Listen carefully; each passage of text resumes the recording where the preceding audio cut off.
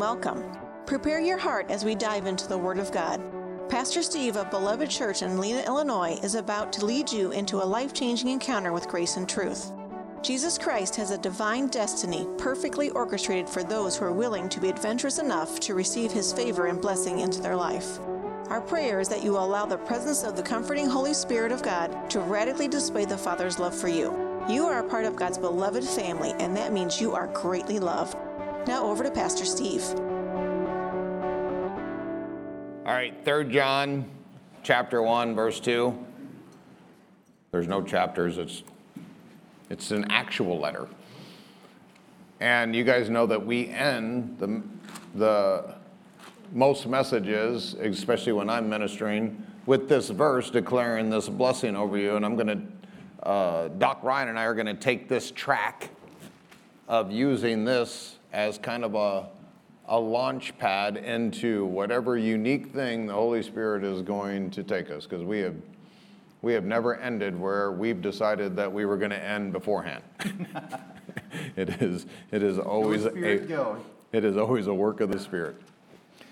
So verse 2 says, "Beloved," who's that? You. That wasn't very convincing. Are you guys ready for church? Is everybody okay? Okay, all right. Who's the beloved? I pray that in every way you may prosper and enjoy good health. You know, God wants that for you. You know, the world has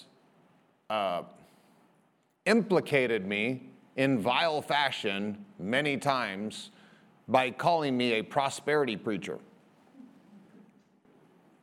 As if that's an insult. Like, really? So I'm preaching prosperity and people are prospering? Yes, you sorry preacher. Okay. Where do you go to church? Well, they preach us poor. Okay, makes sense. I'm okay with being called a prosperity preacher. I understand what biblical prosperity is. The least form of prosperity in the scriptures is money.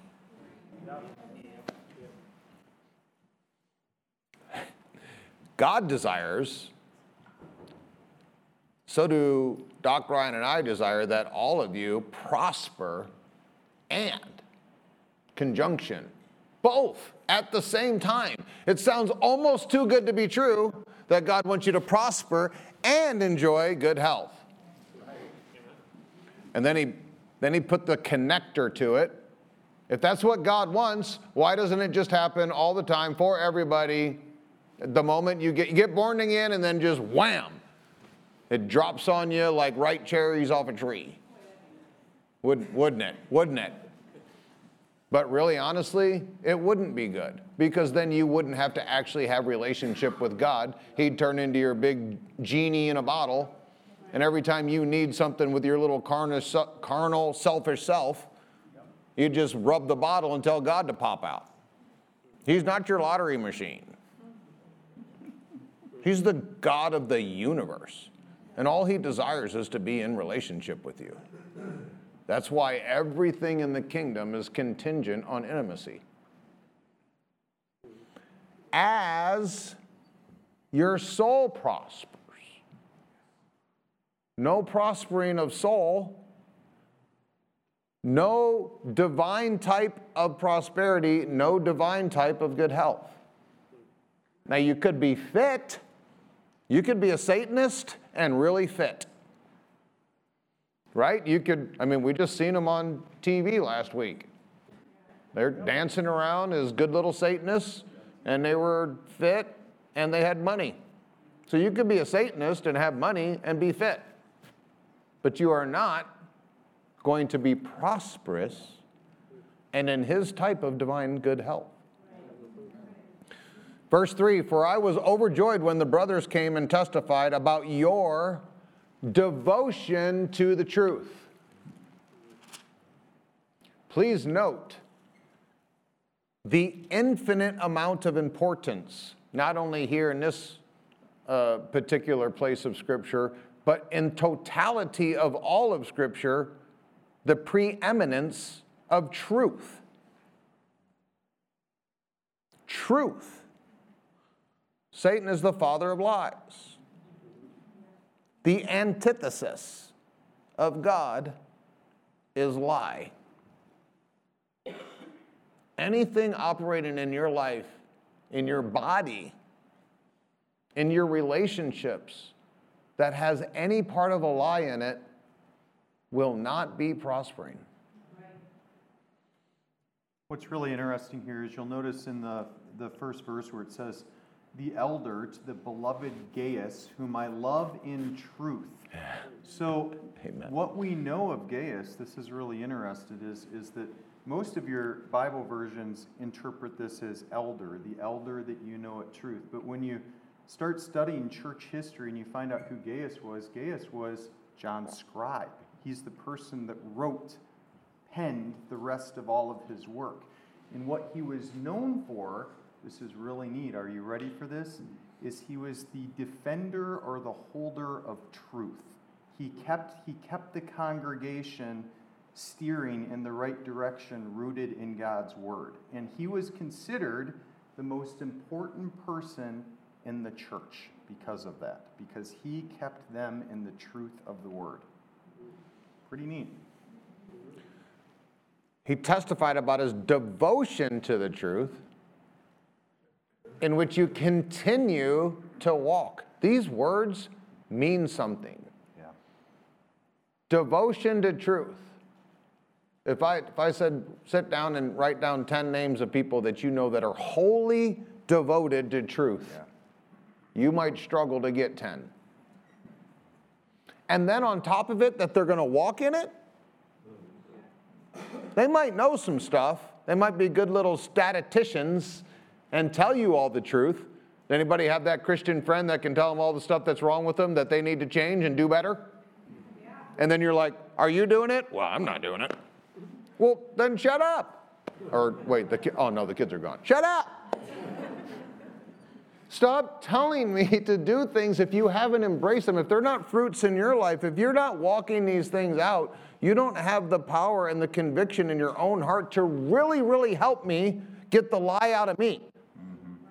Because you ain't got the lie out of you. Devotion to the truth in which you continue to walk. It's not you walked one time. And then verse 4, I have no greater joy than to hear that my children are walking in the truth. So this is circular again. That's why I love the way Steve started this out as circular.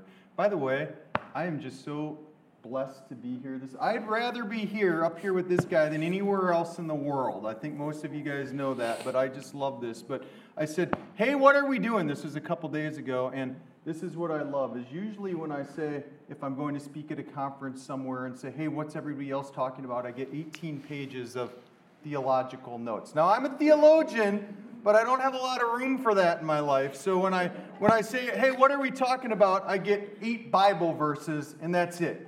No other direction. 8 Bible verses. I love that. It's pretty amazing.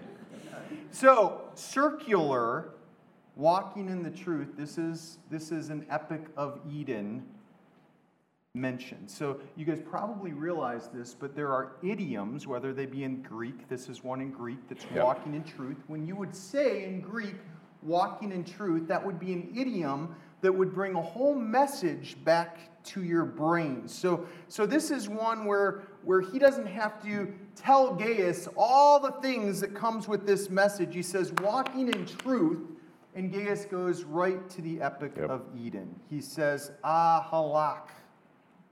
We need to be in total walking with the Lord. I did a whole message on this one. You guys might not remember. It was one of the first ones I shared with Beloved Church years ago about what it meant to walk in the garden. And what's circular to this is when he says devotion to the truth, that's the same words. Now, our English translations kind of miss this, but when Jesus says, be perfect as I am perfect, that meant wholly complete. Right. This is the idiom that points to Jesus. Yep. You see the connection? So he's rooting, devotion to the truth, point to Jesus, be the image bearers, look like Jesus. And as you do that, that's going to eventually lead circularly to what we were created for as a royal priesthood, to walk intimately with the Lord and each other. Remember, Jesus is the way, the truth, and the life. There's no truth outside of Jesus. And so obviously walking in the truth, you don't get there any other way. You got to walk with Jesus. How can two walk together unless they agree? Right. You're not walking with Jesus if you're walking in a lie. And that's in your health too. Well, I'm 45, and so everything's supposed to start falling apart, right? Your eyes go dim, and your ears this, and whatever lie that you've been sold that you believe, you're going to walk in that. Which means you're not going to take the hand of the one that's leading you. You're always embracing something. Are you embracing the ways of the world and the lie, or are you embracing the ways of the Lord and the truth? The world wants to make it look like there's a whole bunch of gray in between, right. But in reality, it's a lie or it's truth. And so when we bear the image, we have to decide, are we gonna go with destruction, curse, sickness, right. brokenness, or are we gonna go with life, healing, and walking in intimacy? In Matthew chapter 9, I'm going to start in verse 10. It says, later, as Jesus was dining at Matthew's house, many tax collectors and sinners came and ate with him and his disciples. Two of the hated people in that society were sinners and tax collectors and Republicans. Verse 11, when the Pharisees saw this, they asked his disciples, why does your teacher eat with tax collectors and sinners? And this is, I just feel these words like radiating from my friend next to me. This is a contronym because obviously God wanted the Israelites, the Jewish people that he called to the faith to be his own very precious people, his own unique precious people, to take the message of who God was, of who Yahweh was, to the whole world. They failed miserably, but that was their goal. Their goal was to gospelize the rest of the world, and they failed. They failed so bad that here's Jesus sitting with Jews. They're just not living the right way. Right. And the religious majority says, how dare you sit with people that aren't right? Yeah.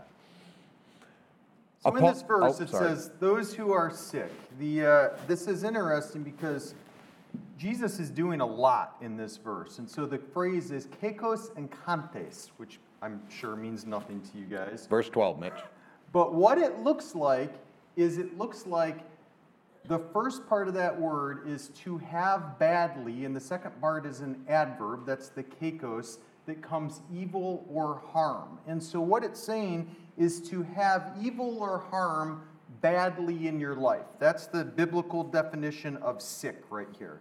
To have evil or harm badly in your life, ill or bad. Now, what's interesting about this is it's a given that Jesus comes to heal our physical ailments. Like, do you believe that Jesus does that? Do you believe that you are healed through the death and resurrection of Christ, that you are healed and given all of these things? So your physical life here, it is possible and very capable that you can receive complete healing here and now. Now, we're on this journey of some of us get healing here, and we all know that we're not going to be completely whole or made complete until we're in the presence completely of Jesus. Yet the hard thing about that scripture is, where are we right now? We're in the presence of Jesus, right? You guys seeing this thing? This is this circular message that we've been talking about. So the given in this verse is that yes, we will be healed from physical ailments, but what this is kind of referring to even more than that is the moral illness of where you're at. The rest of the world is telling you a lie that this isn't possible. The rest of the world is preaching right. that this isn't what it looks like, and he's saying it's a lie. It's the wicked, the evil, the harm. Notice the connection of the moral with the connotation of sick, what Jesus is doing. Yeah. These are not disconnected. Like, Jesus knows what he's talking about. He's not just flying. You know, people sometimes read Jesus, they think he's like, you know, high on Jesus juice, and he's over here like talking about, like, we didn't even ask you about that. I know, I'm answering the question you really need answered. So he says that it's the healthy who needs a doctor, not the sick. Or it's not the healthy who need a doctor, but the sick. Well, duh. And don't you know the Pharisees are like, what? You're eating with publicans and sinners, or tax collectors, same thing. Tax collectors and sinners, Republicans, tax collectors. But he does this on purpose, because I'm like the most unpolitical person, so every chance he gets to throw Republican there. It's a King James word, publican, and so sometimes I just I roll my R. Publican. Verse 13 says, but go and learn what this means. I desire mercy and not sacrifice. For I have not come to call the righteous, but sinners. Mitch, could you please, if it's possible, put 12 and 13 together? I want to show you something really powerful. This is neat. What Jesus says, that it's not healthy who need a doctor, but sick. And then he comes back and says, righteous and sinners. Healthy, righteous. Sick, sinners. He went all the way back to where sickness got its root. Yeah. Sickness is chaos language. Yep. Dis-ease. It's ease with disease. Dis-ease. It came out of the fall or the falls, depending on what you understand. This is the after effect of the enemy trying to bring destruction into humanity. This is a way that he did it. Sinner is obviously, the word sin means to miss the mark. Righteous means that you are living in the truth. You are justified. Now we see this throughout all of Jesus' teaching. So a few minutes ago, we were in Mark 7, right before communion, and we were talking about the woman. Now, later in that story, Mitchell, you can go Mark 7:32, and they brought to him one that was deaf, this is the little boy, and spoke with difficulty, and they entreated him to lay his hand upon him. And he took him aside from the multitude by himself, and put his fingers into his ears, and after spitting, he touched his tongue.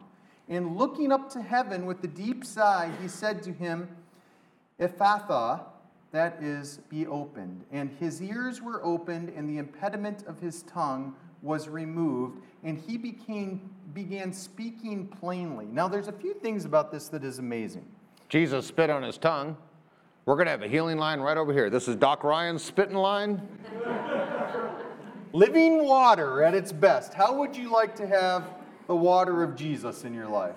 Yeah. Jesus, heal me. Spit on my tongue. So, Sorry. Did you notice in this verse that you're reading the language that it was in? Have you ever wonder why that happens? There's only about 20 places in the Bible that they do this. 20 places in the Bible that you get the actual language. Usually it's because we don't have a translation or transliteration for that. But this is important. He does it this way because this is Aramaic, you might have guessed. This was the language of the boy. Now what's interesting is it wasn't the language of everybody watching. Did you also notice how he took them to a different room? Right. Did you notice that? So there's all these people, and they're used to seeing, they want to be there for the lasers, light zones, skinny jeans, smoke machines, whatever. But Jesus says no. He takes them to the back room. He spits on them, basically, and he gets saved. But the crazy thing is, in the same way that we were just talking about this, how they're asking questions, and Jesus doesn't just give them what the answer to the question is, but he gives them more. This is really important. He speaks and teaches that way, but he also acts this way. Right. So what happens is they're saying the problem is this little boy is deaf. His deafness needs to be fixed. Well, Jesus fixes his deafness, but knows the problem actually isn't the deafness, it's that he is unable to speak and communicate, which is a signifier in the ancient world of intimacy. He's unable to have intimacy with the communion of believers. So what he does is Jesus is saying, you think you need this, but what I'm giving him is actually far greater than that. I'm giving him living water, and this is really interesting because this is when it says that he takes him over, spitting, he touched his tongue with saliva. If you've got a really cool study Bible, this is all going to be in italics, that last line. The reason it's in italics is because it was a metaphor. Did he actually spit into his eyes? I think he did. I'm not saying he didn't. I'd say, yeah, he actually did that, but it's a metaphor for the conversation of living water. Remember the woman at the well? So this is a conversation of intimacy that he enters into. And what's really crazy about this, do you think the deaf boy heard the conversation before he was healed? When does the conversation come? Before he's healed. Doesn't that blow you away? Wow. So Jesus is speaking, and evidently the boy is hearing all of this, and he gets far more than he ever bargained for. Not only is he healed of death, but Jesus' action not only shows what he was talking about that Dr. Cassell just described, but also is going to show by his actions that I'm not only giving you what you think you need, but I'm going to give you more.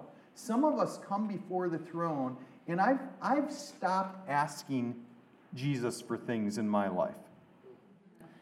Now, I know things that I could still be healed from, and boy, I'm going to pray over some of those today. But at the same time, I'm not limiting, or in my understanding of earthly ability, I don't want to tell Jesus what to do, because what Jesus is going to do is a whole lot bigger than the little umbrella that I had in mind for him. Amen. And if you're following where he's tracking here, he's tying this into intimacy, which is where we started in 3 John chapter 1, where your soul prospering is tied to your prosperity and your physical health, but it comes from intimacy. He ties everything to intimacy with him. He tied this boy's healing into intimacy with the tongue. Go to John chapter 8, those of you that are following along in your Bibles. In verse 39, this is Jesus fighting with the people that wanted the religious hierarchy that wanted people to stay broke and sick and miserable and in their control. Yep. That's what religion wants to do. Religion controls. Jesus came to set us free from religion. Amen. Abraham is our father. They declared, making them obviously the cool kids club. If Abraham's your father, well, then you're cooler than everybody else. And if Jesus answered them, said, if you were children of Abraham, said Jesus, you would do the works of Abraham.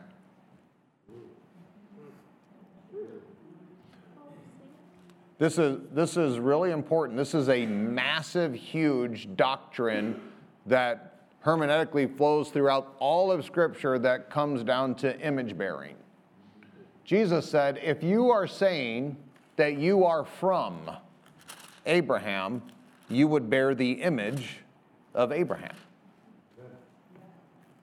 So he said, you cannot be from Abraham, because you're not bearing, you would be doing the works that Abraham did. Now remind you that the works that Abraham did was pretty darn simple. Believe God. Right. Believe God. Abraham wasn't the most moral guy. Amen? Any of the women in the room know the story where he tried to sell his wife a couple of times to a couple of kings to save his tailbone? Yeah, that's probably not going to be okay. No, Kay's not going to be like, I have the greatest husband ever. He only tried to sell me into prostitution twice last week. No, it wasn't his morality. Obviously, the law hadn't come yet, so there were still moral foundations that were yet to be known. But the point was that Abraham wasn't like this stellar star of what we would consider to like be a good Christian. You know what he had? Complete, unwavering, infinite trust in the voice that told him to trust him. And then in verse 40 it says, now you're trying to kill me, a man who's told you the truth. What? The truth? He's tying us in.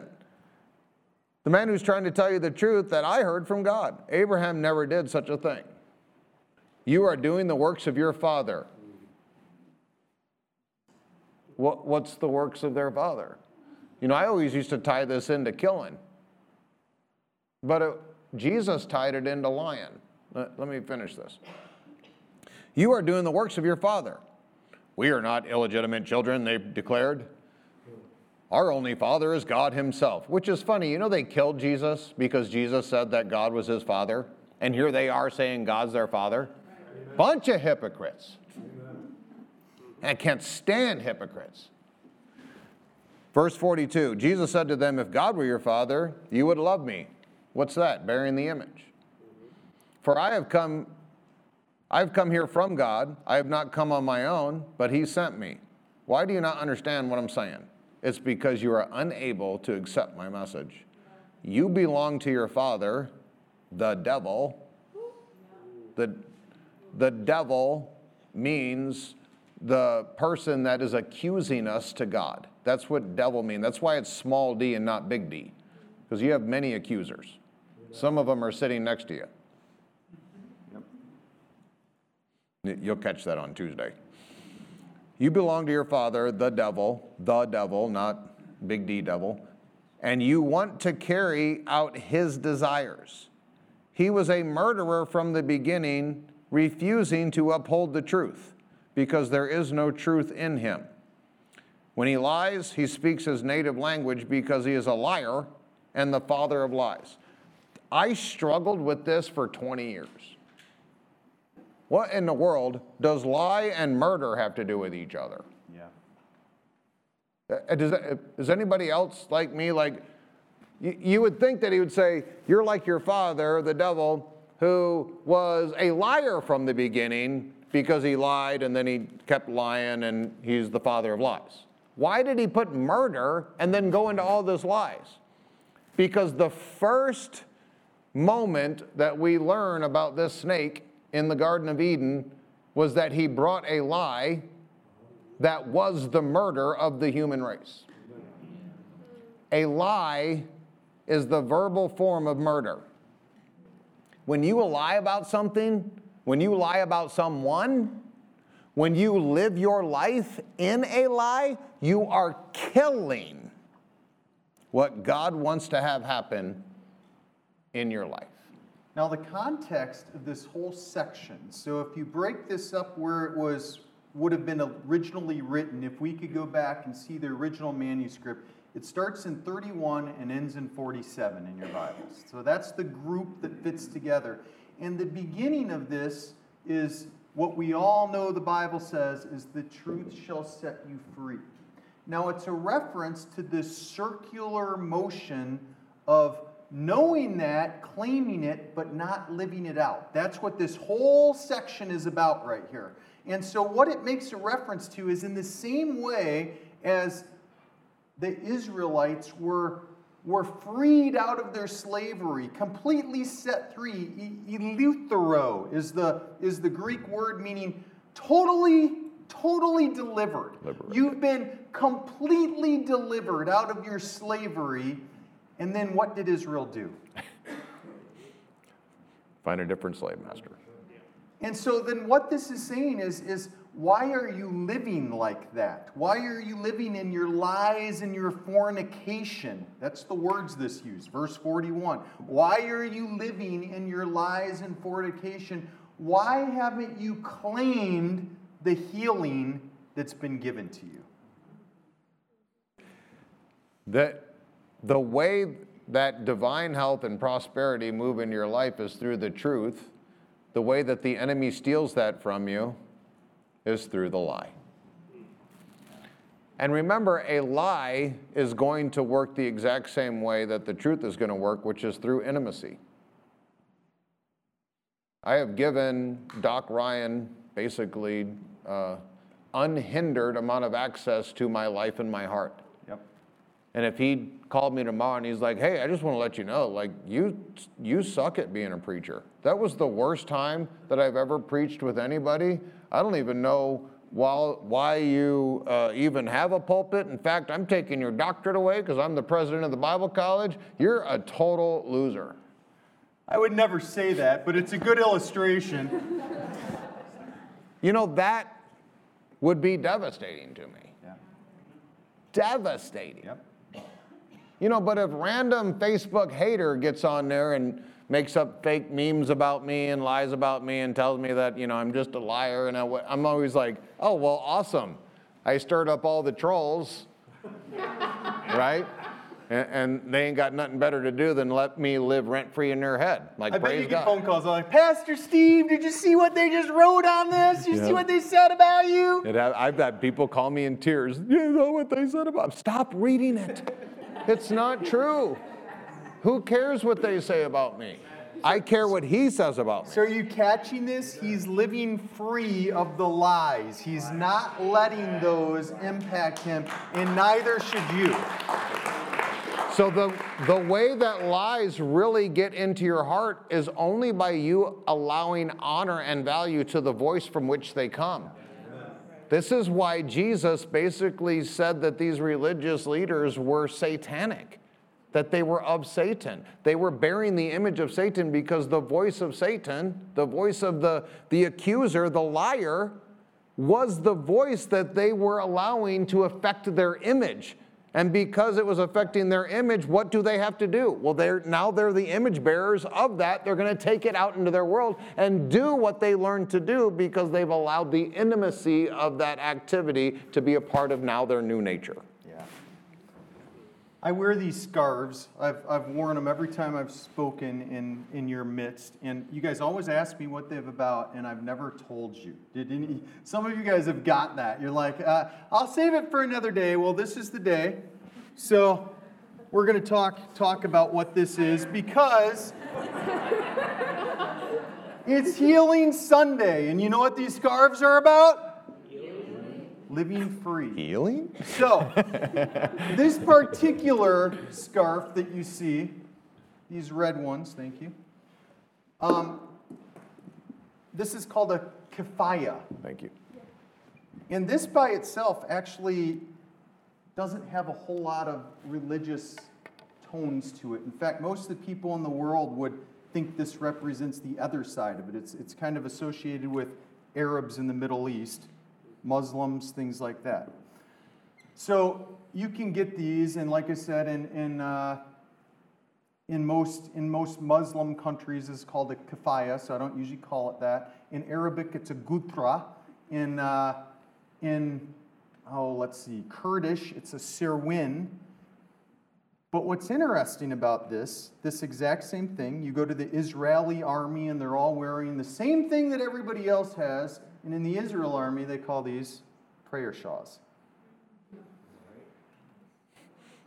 By the way, who copied it from whom? So this is one of these things that the world has taken, and they've tried to give it a bad rap, a bad reputation. They've associated a whole lot of evil with this. But that's actually one of the reasons why I love to wear them, because I love to reclaim what God gave us. So according to the Bible, that technically this should have wool and a blue line in it, but I'll get to that. So this comes from the Bible. I'll give you guys a little story because it ties into where we're going today. If you go back, this is 3,500 years ago. It's 890 years before the destruction of the temple, which scholars argue about the date. So you guys probably know 586, 587, you've heard that date. It was actually probably 421, but that doesn't really matter. It just means that we're 3,500 years removed. And so early in the Israelites' walking, Supposed to look like Eden, walking with the Lord, the cloud by day. He says, I want you to stay focused on everything that I do. So he gives him a recipe to stay focused. This is actually what the law is. The law is a recipe to stay focused, all 613 parts of it. But he gives him a little part, and he says, each day I want you to pray 3 times a day. Now this is why we eat 3 times a day. Did you guys know that? That comes right from the Bible, right from Moses. He says, I want you to pray 3 times a day. Now, Hebrew is associated, and this is why communion and community is all tied in together, because Hebrew is associated prayer with God as the necessity that their body needs to keep going. We wouldn't consider not eating 2 or 3 times a day or nourishing our physical body, and in the same sense, we shouldn't consider walking with the Lord and not communing at least 3 times a day. So this is called the Shema. And at the end of the Shema, it says that even your clothing should be a representation of who I am. So a few minutes ago in communion, I said, when you cut your hand, you see blood, you see red. This is Red Sunday. How awesome is that? And you see it, and what is that? That every time you see blood, I want you to be reminded of your covenant with and in me. And that you should think about that 3 times a day. And as you go through, you should put these little tassels on your clothes. And these tassels, these ones are actually a little bit neater. These tassels should actually remind you of your intimate relationship with me. So that when you wear this every day, you'll notice that I pretty much wear these at all sacred times in my life. That I see the devotion in these little knots. And so what this means, it's actually a major, I might even say the major theme of the Bible, is that healing brings complete freedom. And in the Old Testament, they didn't get that. They knew they were living in faith, as Pastor Steve said, praying in faith over and over and over, but they didn't see Jesus.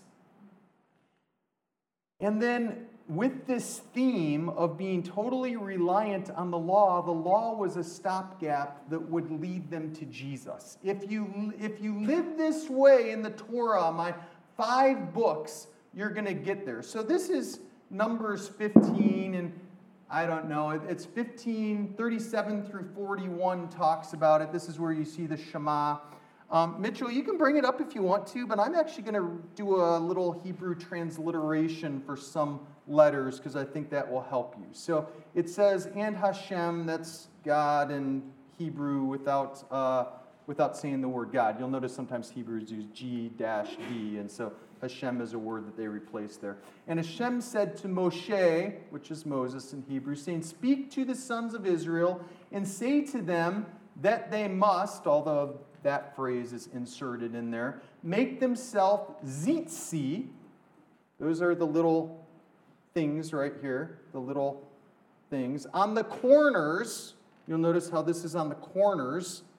Corners, that's the kanaf. So the tzitzi on the kanaf for generations. That's meaning not just right now, but the idea in the Old Testament is you believe that you carried the generations 4 before you and 4 after you, so that you could influence the generations that came after you, your children. Does anybody have a more important prayer than a prayer for your children? It's right here. And on the tzitzi, give a string of teshele, that's essentially blue in Hebrew. Now this is interesting because this is the dye from a Shalizan mollusk. Once the temple went down, they didn't have access to the blue dye anymore. That's when these scarves turned to all different colors. And so they're still biblical when they're all different colors, but that's when they came. So most of these, this is actually wool and the correct blue dye. And so if you want to go find one of this is what most of them look like. And if you can find Shilazan mollusk blue dye, this is about a $300 prayer shawl because it's still incredibly rare. And there's something to be said about those rarities. Anybody ever been anointed? Somebody might be anointed for healing today in some of the things that are mentioned in the Bible. On our marriage conference, we handed out about 7 different anointing balms that we could anoint with. And there's something to be spoken. The Bible gives us a recipe. Are you guys following this? We get a recipe of how to live set apart holy, but some of us aren't following it. And it's really interesting that it says it, and just because this is in the Old Testament, we seem to want to totally write it off. That you don't need to do that anymore. But most of us would be a whole lot better Christians if we were following the law even today. So let me continue. They will see them and they will remember all of the commandments of God and do them. And they will not stray after their hearts and eyes, so that they shall not pursue after them, so that they will remember and adhere to all my commandments and remain holy. That's the word for set apart, to their God. I am Hashem, your God, who took you out of the land of Egypt to be your God. I am Hashem, your God. And so today you kind of see these different types of tzitzit on here, and the correct way, according to rabbis, it's not really in the Bible, is 5 knots in 7 parts, and so that's what that one has. This is a messianic shawl, so it actually denotes Jesus as the Messiah, and so they still do that. They went all the way through. Now, later this is reiterated in Deuteronomy 22, so you get it in 2 places. Deuteronomy 22 is very interesting. So sometimes you go to church and you don't really learn anything. Like it was not at this church, but I'm saying other churches. Like you go to church and it was a good cheerleading session, but you didn't really learn anything. Well, you're going to walk out smarter today than when you came here. So Deuteronomy 22, I alluded already that these little chapter sections aren't really in the original manuscripts, or what we have of the original manuscripts. The only place in the entire Bible where it's accurate is Deuteronomy 22. Deuteronomy 22 is the 22nd separation found in Deuteronomy. Nothing else is accurate, I hate to tell you, but Deuteronomy 22 is. So if you're in my Expedition 44 community at all, you know that 44 is twice 22. So when Jesus says to be complete, the number for being totally complete in your devotion, wholly given to the Lord, is 22. And then you pray that you might put that on the altar, as I'm going to encourage some of you to do. And when you put that on the altar, the way that God answers is by blessing it with a double portion. So the number 22 is representative of 44 if you can bring everything that God gave you back to Him and ask that you be blessed by a double portion. But 44 doesn't quite cut it, because this number in Hebrew means it goes on and it goes on and it goes on. So it really should be Expedition 4,400,000, whatever, 44. The never-ending number. And so what's significant about that is numbers meant something to Moses. And so he specifically, I believe, titled this Deuteronomy 22 with this idea of keeping God at the center of everything that you do. Regular reflections, 3 times a day, looking back at Him. And it's interesting, in Ezekiel 8, there's this reference of tzitzit, and it's used to talk about dragging this guy by the hair, basically. And it's a tzitzit because you find out that the person being drugged by the hair is a Nazirite. The Nazirite's priest became the representation of the tzitzit. Their hair was woven into strands so that everybody around them would see that they were upholding the set-apart Nazirite vow. They could never remove it. And that's why when Samson's hair is cut off and he removes the tassels of his hair, it was removing his intimate relationship with the Lord. Interesting, huh? And so these are representative of relationship. These are different aspects. In fact, when a Jewish person, specifically a Messianic Jewish person, prays with their prayer shawl, they will look at these tassels and these knots, and they each represent different things that they will pray through. And it is having intimate time with the Lord. Just like you said, the Shema was spoken 3 times, especially by the fathers over the children. And in there, you probably heard Dr. Ryan say this, where it references Hashem. Hashem is the name. That's the Hebrew word for the name. Yeah. It is about the embodiment, that identity, that image bearing, being spoken over that in the intimate time of prayer. When you spend time with your Father in intimacy, in prayer, you become like him. Can anybody in here speculate that your father is broke and depressed and sick and miserable, and he's looking for a politician to kill, like some of us? These are taking us back into the truth. This is about focusing your attention on the truth, on who he is, on who he created you to be. If you remember when David did his great transgression, and this is something that is still that I'm still getting greater and greater depth of understanding, that the average Jewish person basically doesn't like David. Like, they're like, that guy. Yep. Like, he gave us a bad name. Old king out there shacking up with your best friend's wife, yep, and then killing him. Like, I've had lots of either Arabic or Muslim or Jewish people worked for me back in the restaurant days, and Jewish people that are not Christians and not very deep into living Torah, they don't like David, because David was a terrible dude in the expression of how he lived his life. And so he gets into adultery, steals his best friend's wife, and then kills his best friend to get rid of the evidence. And then she's pregnant, and so then the baby dies because of the judgment on this whole thing. And then David comes into this powerful time of repentance, and then writes Psalm 51. Yeah. And I just want to show you something here that is so important for us to understand in this new covenant, because David was a new covenant representation in the old covenant, because he had some things figured out that was beyond his covenant. Right.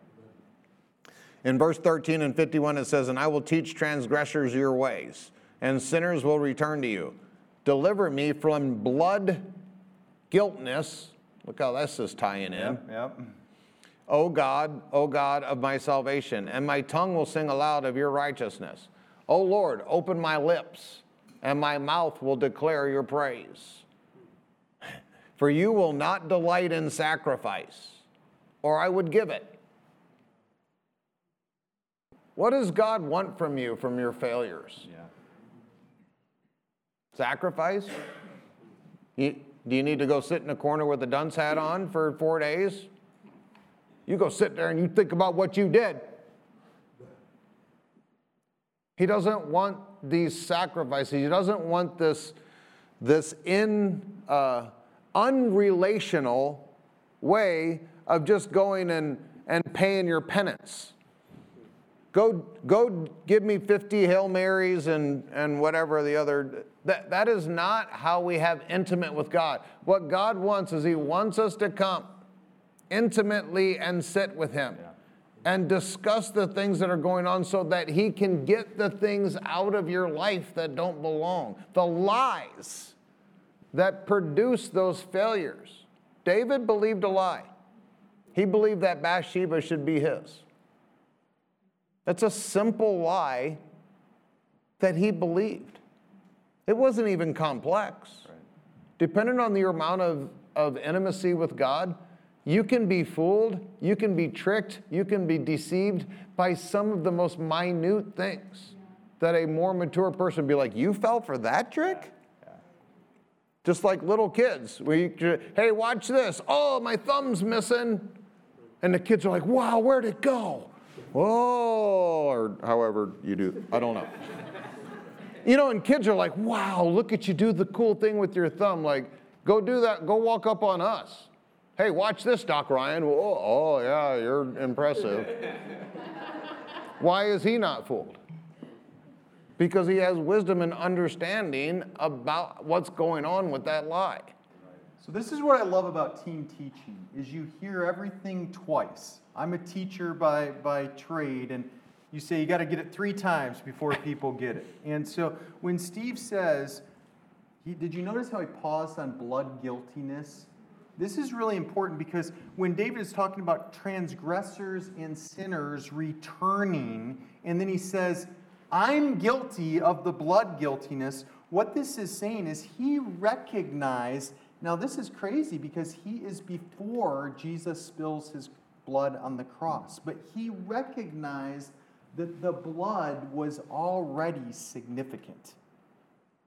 He recognized that the blood of the covenant, they had covenant, they understood it was based, cut a covenant in blood, they understood that it was based in blood. He understood that when he enters into that covenant, as Pastor Bob says, when he's transformed into a totally remade, hot rod, supercharged, new person, that then there's no longer place for the old one. Yet David, what did he do? He kept returning to it. Just like you and I sometimes do. And what he says, his mind was smarter than his actions because his mind wanted it, but his body wasn't there.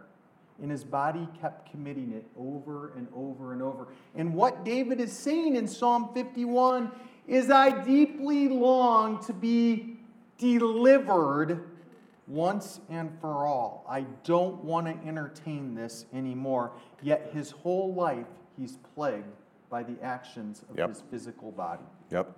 It cost him lots. In verse 17 in Psalm 51, this is how David states it in there. He says, the sacrifices of God are a broken spirit, a broken and contrite heart. What God is looking for from us is our hearts and our spirit beings, which is the breath of God that's in our lives, is being back into intimacy, which is truth. Romans 8:11, this is a verse that we're all probably familiar with when it relates to healing, because this is Paul using this exact same concept. The Spirit of God being the delivery aspect of how God is bringing this life and this health into our bodies. And in Romans 8, it says, if the same Spirit that is in Jesus Christ, and remember, the Spirit of God is called many times in the New Testament as the Spirit of truth. Yeah. Jesus specifically referenced it as when the Comforter comes, the Spirit of truth. Gave him 2 names at once. And if the Spirit of him who raised Jesus from the dead is living in you, oikos. Now there's something about Greek here. Why is this important? This is the habitation. This is like the Greek way of saying tabernacle. Yeah, tabernacle with me. That, and specifically that word oikos there, the first one where it says living in you, is in the verb form, and it's also in the present active. So there's no past and there's no future. Like one day I will live with the Spirit. Last week I lived with the Spirit. You either live with the Spirit right here, right now. You're either tabernacled with Him, presently active, or you have severed yourself from His life, from His living, from His life. If the same Spirit, He who raised Christ from the dead will also give life to your mortal bodies through His Spirit who lives. He said it twice in there. And that second lives is oikos, except it put personification on the front of it, which is the en.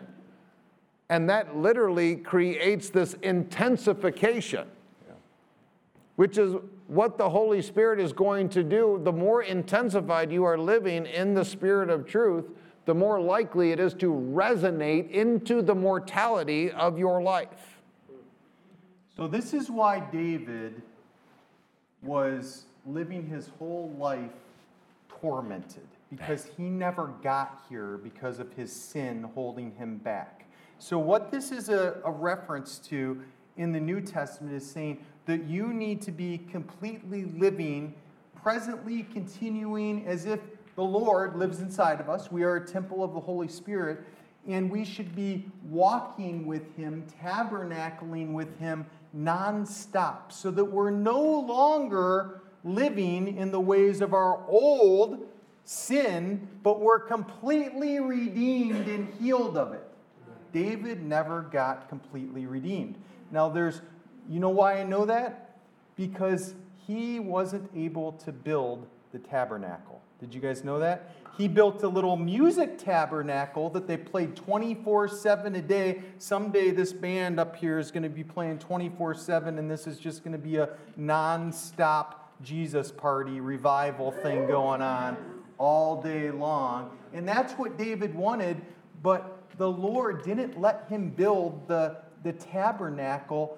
And the reason is because he wasn't living a completely redeemed life. Isn't that crazy? He wasn't there. And so later we have Jesus, and they should have got it in the Old Testament. David should have got it, but he didn't. And we get Jesus, and now we're told, you are redeemed. You have no excuses like David had. Claim it, live it, be redeemed, and let the truth set you free. Amen. Gosh, you got me preaching now. That's rare. You don't ever preach. I got Doc Ryan preaching on prosperity. There you go. Man. So, I have a little bit of... What Deuteronomy 22 is all about that David never got was living in balance. A completely balanced, delivered, free life where nothing holds you back. You are complete and you are ready to go. Supercharged, renewed. Some of you guys have t-shirts that say this on them, by the way.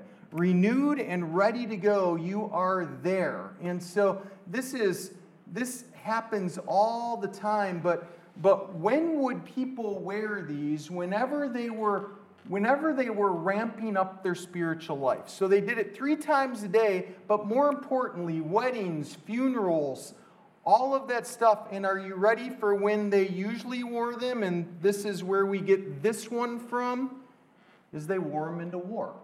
This was their battle garment that they wore into war. And the reason it was their battle garment is because it was a sanctuary.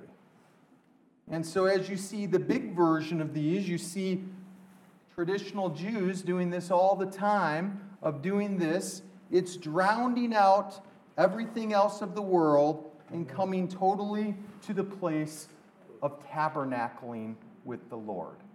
Drowning out everything else that means nothing, and to be immersed in the tassels, the things that mean something. And so this is war room language, and that's why these turn into a piece of war material. This is why if you ever look at like people warring, U.S. troops in the Middle East, almost every one of them has this around their neck. In fact, when I was in high school, we entered into the first Desert Storm War. And you might remember General Norman Schwarzkopf. You remember him? We were sitting on the couch watching a Sunday afternoon football game. Not set apart. And this announcement came on because the war had just started. This is the late 80s, I think. And General Norman Schwarzkopf came on and announced that they were changing everything and adapting to Middle East war, and showed that these little scarves that he had around his neck were now part of the issued things that the army people would get. And I was 12 years old at the time. And my dad jumped off the couch and went, hallelujah! My dad was kind of like one of those crazy end-time conspiracy theories guys. And he said, hallelujah, Jesus is coming back. He was convinced this is all it took was a scarf on Norman Schwarzkopf to denote Jesus was coming back tomorrow. The reason he thought that was because it was an introduction back to biblical things into our nation. Yeah. Now, I'm just about done with our nation, so I'll let him take over. Luke 20, and we'll end here. Verse 21, so they asked him, "Teacher, we know that you speak and teach rightly and show no partiality, but truth teach the way of God." And then verse 22, "Is it lawful for us to give tribute to Caesar or not?" Every Christian is like, "No, say it, preacher, no more taxes." Hold on. But he perceived their craftiness and said to them, part of living in the truth is that you know when people are trying to deceive you. Right. Yeah, amen. I pick up on this a lot. "Show me a denarius. Whose likeness and inscription does it have?" They said, "Caesar's." And he said to them, "Then render to Caesar the things that are Caesar's, and to God the things that are God's." And they were not able in the presence of the people to catch him in what he said, but marveling at his answer, they became silent. "Show me the coin. Whose inscription and likeness is on it?" What do you look like? Whose inscription and likeness is on you? Whose image do you bear? Would you bow your heads? If you had prayer shawls, I'd say put them over your heads. In Malachi 4, Israel was way out of alignment. They were way missing the mark. They were off course. Malachi comes up and he says this to them. He says, "But for you who fear my name, the Son of Righteousness will rise with healing in its wings, and you will go forth and frolic." Now, this is in the deepest, darkest place of Israel, and they didn't know what to do with that. And slowly as they turned, it seemed like things were getting worse, not better. But then in Mark 5, we get this crazy story. This is just a few chapters before all the miracles we've been reading already today. And in Mark 5, there's this woman bleeding for 12 years. 12 years. And she comes to Jesus in this busy thing, and we don't even know anything about her. And she touches the cloak, the corner, the kanaf, the tassel, the zitzi of Jesus. She's immediately healed, and Jesus says, "I felt the power leave me." And there were healing in his wings. The picture I get of Jesus is in a prayer shawl. It's in a prayer shawl trying to escape the crowds because he wants to get back in intimate relationship with his Father. That's what he was always craving. And he was probably had his wings going. You notice that looks like wings when you got your prayer shawl on and your hands out. And there was healing in his wings. It's a metaphor for truly meeting Jesus and being completely set free and healed. Why do I wear this scarf? Because it signifies that I have everything that I need for heaven to come down right here, right now. And I'm inviting it. Father, we release your spirit of truth in this room to decimate the lies that has affected the image of some of these people, your people, that has convinced them to embrace a substandard, a sub-Eden way of life. I curse the lies that are affecting their souls, affecting their bodies, affecting their destinies, and command them to be free. Where the Spirit of the Lord is, there is liberty. So I'll proclaim liberty over all of these folks. Through Jesus Christ, our Redeemer, our Liberator. Thank you, Holy Spirit. Thank you, Holy Spirit, that right now in this room, you are releasing people from their lies, their sicknesses, their addictions,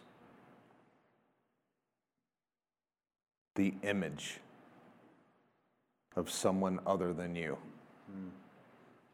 that has influenced their identity. I declare freedom. Yes. In Jesus' name. Father God, may you see into the deepest places of your servants. Lord, may your compassionate eyes and your deepest love rain down on us right here.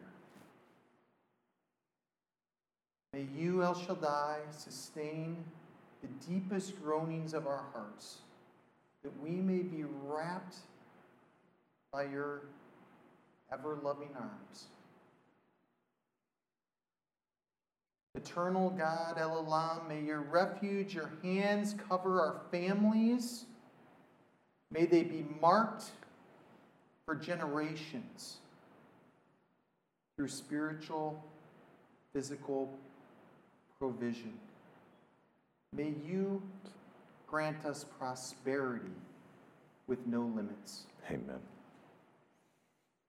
Yahweh Yireh, we have no way to know how you wish to heal us and answer our prayers of supplication, Lord. We have no measure for what you might do, Lord. It's not just a double portion that you wish and want to do. Right. It's immeasurable. Right. And Lord, we ask that you bring that to us right now. Adonai Rapha, we cry out to you. We plead. Some in this room cannot bear the hurt that has been borne on their life. And Lord, to them I pray that your Spirit falls down and reigns over them to the deepest chasms and afflictions, Lord, that they might grant and take a hold of what you're offering, of being truly healed forever. Right. Jehovah Nissi, may we hold your banner high and be transformed from our lowest places to the highest towers. O Kadesh Suri, may we be set apart. May we be the remnant in this dark, terrible-looking world that we live in, Lord. May we be the light, the encampment of your altar that exclaims who you are. Sali Yumasatati Yumatai. Sariya Fasa. That you might be the glorified King, Creator, Restorer, horn and shield, that all the world might fall at your knee and be healed. Amen. Lord, you are the source of everything tov, good, that we are. And Father, we are not worthy, but we are partners with you, and we open up our hands and lay our lives down to you and ask that you might find favor in us, that we might move to represent your image to a dark and hurting world. Lord, you are our shield, and to you be the glory. May we represent you.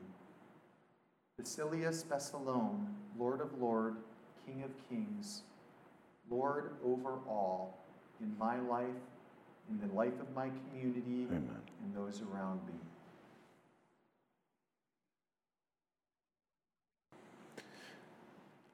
Please rise so we can bless you. Thank you so much for sharing this time with us as we have encountered Jesus Christ through the ministry of his life-changing word. If you would like to learn more about Steve Cassell Ministries and Beloved Church, you can go online to stevecassell.com or belovedchurchillinois.com. You can also contact us at 815-990-0367. Always remember that you are a part of the beloved family of God. and Beloved Church is the place where you are greatly loved. Now please open your heart to receive as Pastor Steve proclaims the blessing of the Father over your life.